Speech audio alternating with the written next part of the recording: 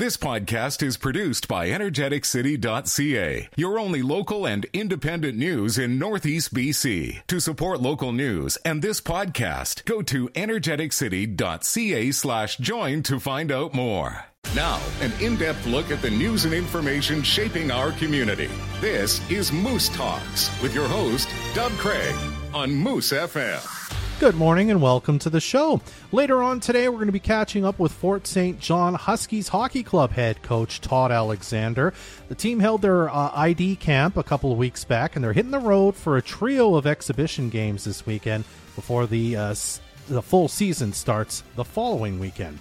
But first, the BC legislature will be opening for business for MLAs to debate the government's business in early October.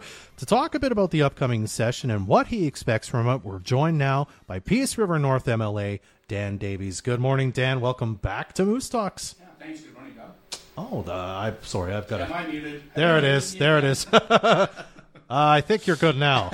And good morning, Doug. There it is. Thanks for having me and not muting me. Well, welcome back to the show. Before we get to the government and all that, I just wanted to quickly talk about the Northeast Immigrant Services Society, because I had a representative on. I'm blanking on her name right now. I apologize. Ludmila? No, there was somebody else who was involved. Anyway, they were on a couple of weeks ago to kind of talk about what they're up to and whatnot. And apparently you were kind of heavily involved in making it happen and kind of creating it, I guess. Yeah, well, this goes back to almost a year ago now, or 9 or 10 months ago, when we first started hearing about the challenges of a number of Ukraine families displaced from the conflict in the Ukraine that were arriving in Fort St. John. And you can imagine if you were a family of 11, this is just one example, arriving at the Fort St. John airport at 10 o'clock at night, not speaking English, and thinking, where am I? What do I do? What do I do? And there was no supports. Nothing was arranged for this family that had arrived.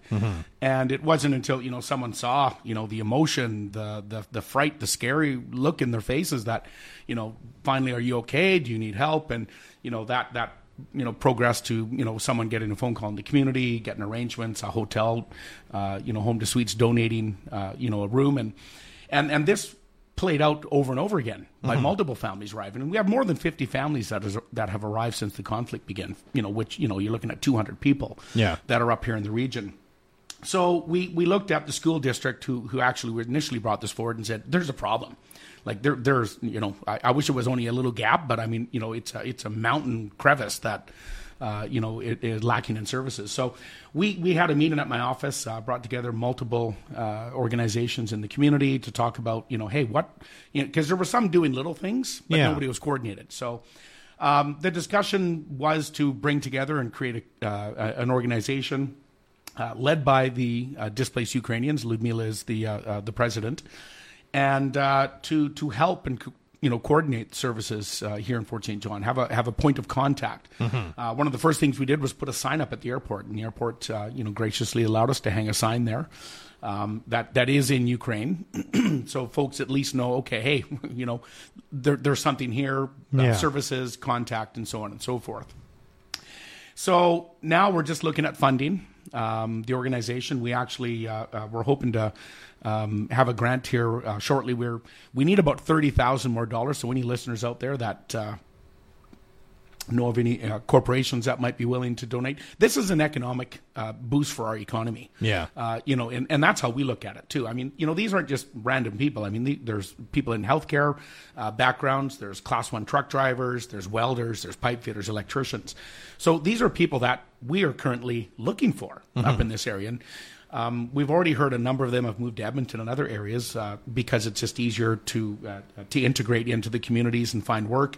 But we need to have them stay here, but we need the services and support, especially the language training, which we're trying to find right now to help them. So we're hoping that this society will take off. We'll get the funding we need and hopefully help these folks out. Well, you bring something up interesting that I didn't think to ask when the representative was here. People come, they as you say, pipe fitters, they're nurses, they're whatnot. Has there been challenges in, first of all, as you say, language? There's a language barrier, but getting certified so that they can do the job here you know, like you have to be able to prove you can do the job. Yeah. You have to have your ticket if you're a pipe fitter and whatnot.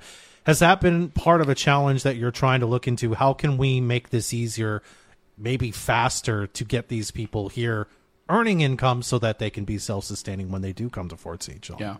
Yeah, absolutely. And probably that's one of the biggest challenges we're facing. And that's one of the things we're hoping this organization will be able to assist with. You know, for instance, there's a number of Class 1 truck drivers that are here and wanting to drive. However, ICBC wants them, regardless of their experience, they want them to do the whole training program, which costs upwards of $15,000 to $17,000 now under all the new regulations and such. Other jurisdictions, though, in Canada have waived that. If you can prove that you have, you know, the experience, the time, you know, and the documentation, you can waive that. So we're working right now trying to, you know, get the provincial government here in BC to recognize that other provinces are doing it. It's not that, you know, let's not reinvent the wheel. Let's, you know, let's do this and get them working. Other things is a lot of these organizations, you know, the certification, whether it's a driver's license or a ticket, well, we need recent documentation from the Ukraine. Well, they're in a war-torn country. And it's not as easy as just, you know, picking up the phone and calling, you know, the DMV and saying, I need a, you know, an up-to-date. The DMV might not be standing in their community. So there's huge challenges, and we need to be looking at ways to work around, you know, some of these challenges that they're facing. And that's, again, what we're hoping that this society will do. Very cool. Well, we'll definitely be keeping an eye on that society as we go. Let's talk a bit about the session to come. It's been a busy summer for the government. Wildfires top of the mind because of droughts and dry conditions, severe drought in the Northeast BC. Farmers don't have enough hay and feed for their animals to go through the dinner. Like it's all connected, and it's been busy and whatnot. Do you expect this to be top of mind for the government? And if not, is this top of mind for the opposition to say, we have to start working on some of these things and helping out the people who have been devastated by these situations arriving here, but also really province-wide? Yeah, you know, it has been an incredibly challenging summer for a number of people across the province and of course up here in the Peace region. Farmers definitely, you know, specifically cattle, really face significant challenges. And, you know, this is going to be, we're not sure what the government's going to be. You know, we don't see that until it's usually read off on the floor of the legislature. But we will be bringing forward issues that have arisen this summer, certainly around supporting agriculture. You know, government talks the talk around food security all the time, but we're not seeing the support to support our farmers. And without our farmers, we don't eat. We don't eat in this region, the province, or across the country. And we need to be making sure that farmers are supported, and you know it's not just supporting farmers today, because what's happening today is going to have long-term effects. You know, are the kids going to want to be able to? Are they going to be able to continue on with farming or ranching? And that's what worries me. If we don't have, you know, that future of farmers coming into it, well, we're in big trouble. And when you're looking at because of the hay shortage, definitely, you know, families selling off a big chunk or the majority of their herds, that puts them back decades and puts at jeopardy the whole, you know, that whole industry. So we need to be looking at, the government needs to be looking at supporting farmers and coming up with some really, you know, some very tangible solutions that's going to keep farmers farming, you know, not just today but into the future. Has there been discussion? I don't know how active you know, the opposition's been in the summer, but what that suggestion is going to look like when, you know, your leader, Kevin Falcon, stands up and says, this is what we need to be doing. Is that something you've announced yet and said, this is what we want the government to do? This is what we expect them to do? I think what we need to be doing is talking to farmers. Yeah. You know, talking to the folks that are impacted.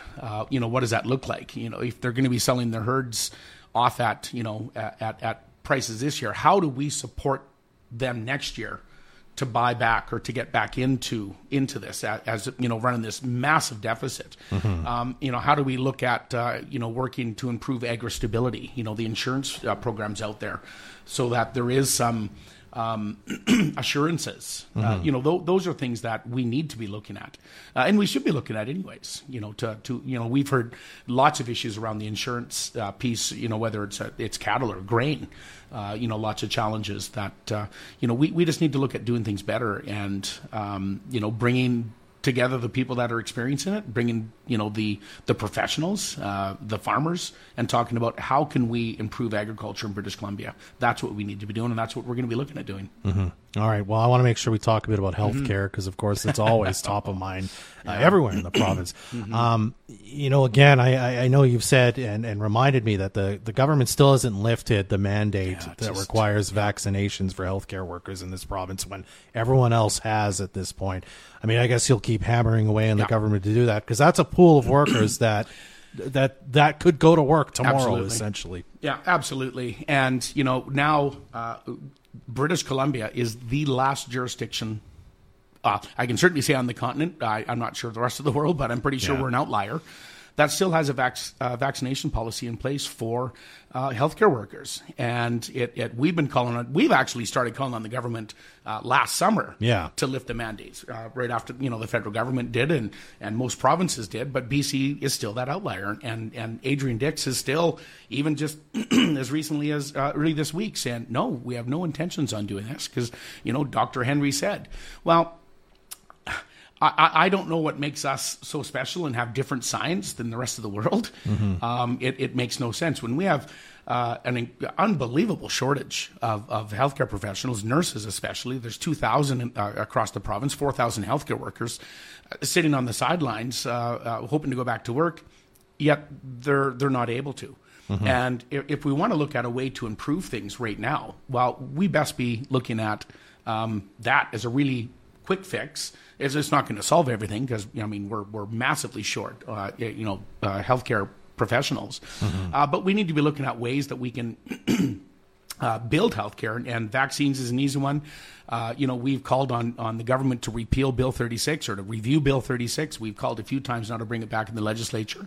There's huge issues with that bill that was passed last fall that we need to be looking at fixing. And right now the government, that whole definition of insanity, right? It's just we're doing the same thing over and over again and expecting different results. Well, we need to flip it on its head and do things differently to get better results. And the government isn't doing that right now. Yeah. All right. Well, got about a minute left, Dan, so I'll cap it on one. I've got 10 minutes of stuff to say, though. I wanted to talk a bit about Parker Johnson.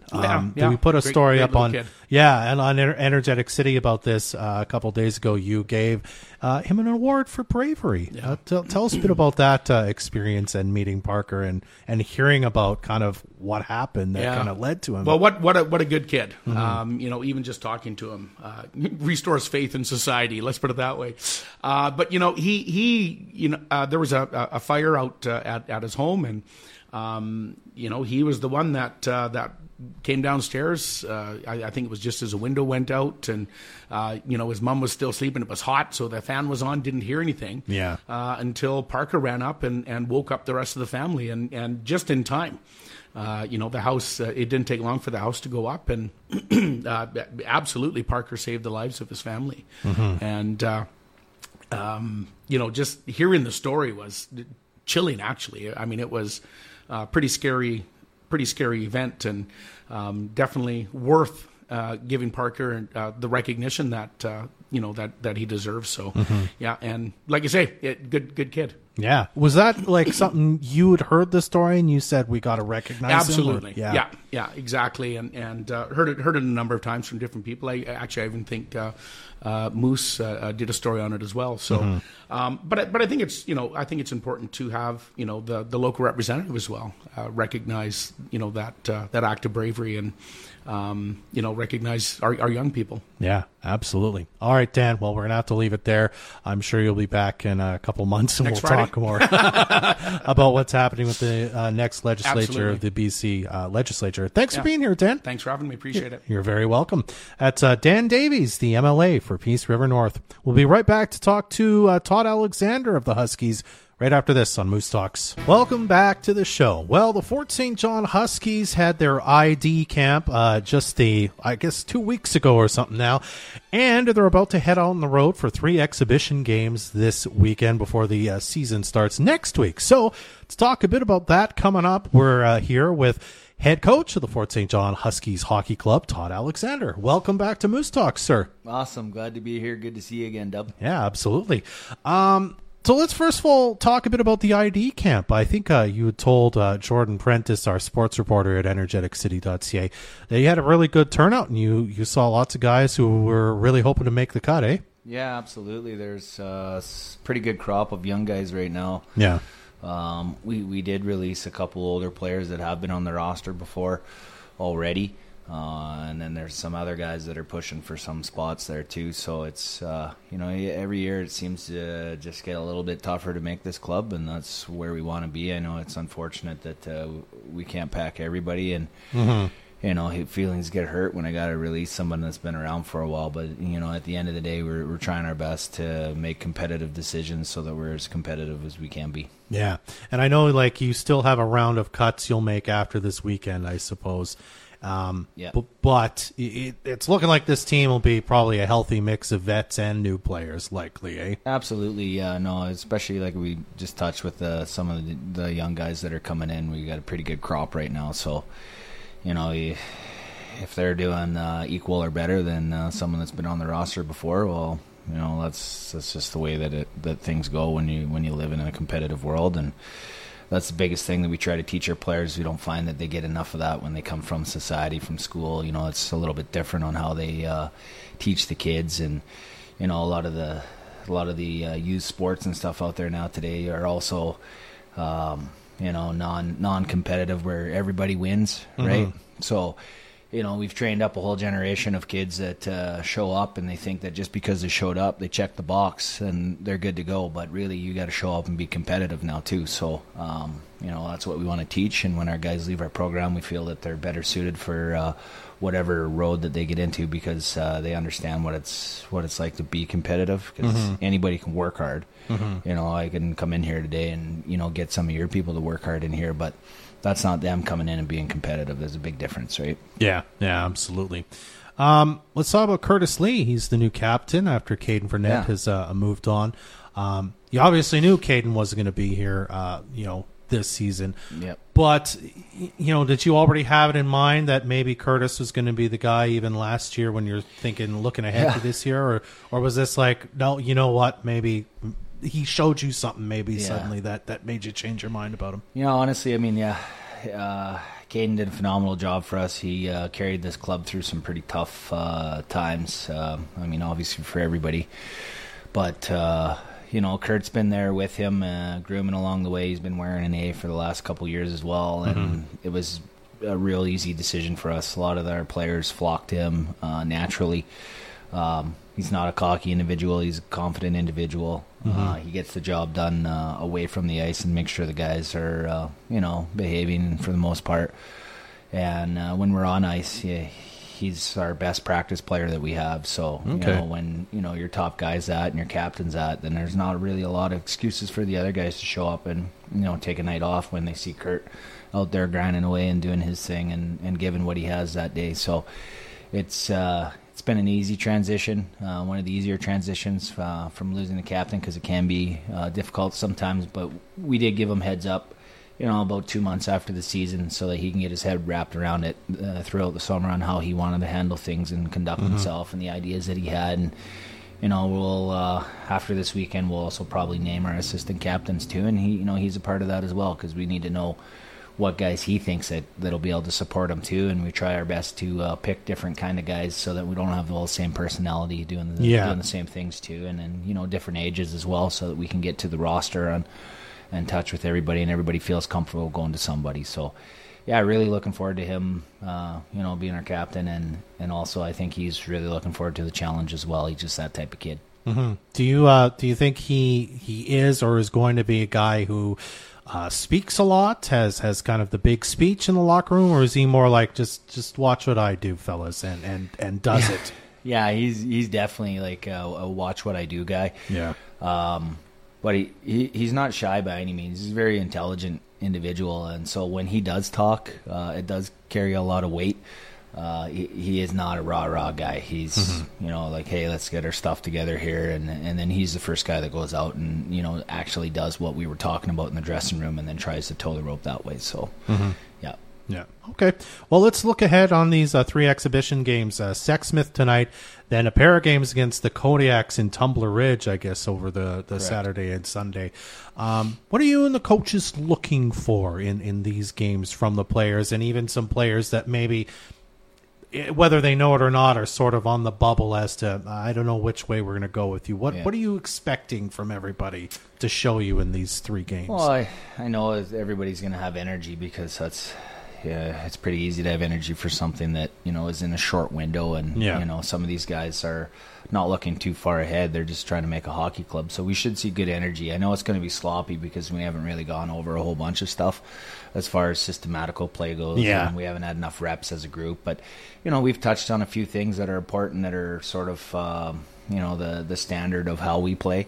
And so we want to see our guys that are not accustomed to that at least attempt it, or go out and mess the things up that we've been trying to teach them in the last 2 weeks here. We've had 6 practices now, so with the group that's going to play this weekend. So there are some things there that we definitely know that the players can accomplish and should accomplish out on the ice, and we're kind of evaluating their IQ and whether or not they can go out and do that. And again, it's, to us, it doesn't matter if if they go out and they mess it up. I want to see it. I want, if they go mess it up, then now we could teach and learn and get better at it. But if they're out there doing their own thing and not trying to accomplish some of the stuff that we've been after in the week that they're not used to, then, that does show a little lack of IQ. And, we're looking for guys that can pick that up and make changes and move along, communicate a certain way. So it's super exciting to get back into the game this weekend. But, it's about split roster, half players that have never played here before with us, and about half of our returning lineup, and it'll kind of be that for the next 3 games. So the younger players will definitely get a few more minutes out there than some of the older guys. But overall, we're pretty happy with what we've got. But we do have some pretty key battles that we'll be watching. Specifically defense. This weekend we still got 11 defensemen. We got trimmed down to 8. We have some forwards coming back, so we really want to evaluate some of those forwards before some of these other guys get back to town from the higher up leagues that they're at. So there's always a bleed down process as we go along here, because everybody else is having camp and stuff. So it'll take a while for the final roster to take shape, but I would say the building blocks are there, and we're pretty happy with what we have at this point in time. Yeah. And I know you're going to not like this question, but I mean, 4 league championships in a row, I believe it is. You were provincial champions the season before last. This year, I know you like to kind of focus on the immediate and just do what you do. You still eyeing on championship, go back to provincials, maybe win again. Is that always kind of on the horizon for you guys? Definitely. Like that's where our mindset is every year. We talk about it, the boys, that's their goal. Obviously the coaching staff isn't always concerned on whether we win or not. We want to make sure that we develop and move guys on to college, and also move guys into the workforce that get out there and really do a good job and advance themselves as well. Those are the wins that I look for. But to make sure that the group stays focused and on task, then they set goals, and one of the goals is definitely to make it all the way back to provincials and see if we can get a good crack again. So but there's a lot of steps that go along the way that we need to take care of. But you want to have those goals for sure. All right, Todd. Well, I appreciate you coming in today, and we'll have many conversations as the season goes on. Thanks for being here again, sir. Yeah, thanks for having me, buddy. I always enjoy hanging out with you, so it's good. Awesome. That's Todd Alexander, the head coach of the Fort St. John Huskies Hockey Club. Our thanks to our guests, Dan Davies and Todd Alexander, for joining us. Now, I don't know if I could say this for sure, but Todd did just tell me they're selling a lot of season tickets for the Huskies this season. So if you're thinking about getting some, I would get in contact with them very quickly. Now, if you also want to make sure to stay up to date every morning with local news delivered straight to your inbox, you should sign up for the energeticcity.ca newsletter right now over at energeticcity.ca/newsletters. You can keep up to date on municipal government politics as well with the local Peace Politics newsletter, And we have an events newsletter as well that we started with summer and is going to continue out throughout the fall, as there's always something cool going on in the Energetic City. So you can sign up for any or all of those newsletters now at energeticcity.ca/newsletters. That's our show. Jordan Prentice and Trey Lopashinsky are the producers of Moose Talks. I'm Dub Craig. Be well. Thanks for listening to this energeticcity.ca podcast. energeticcity.ca is your only local and independent news in Northeast BC. To help keep us independent and to support this podcast, go to energeticcity.ca/join.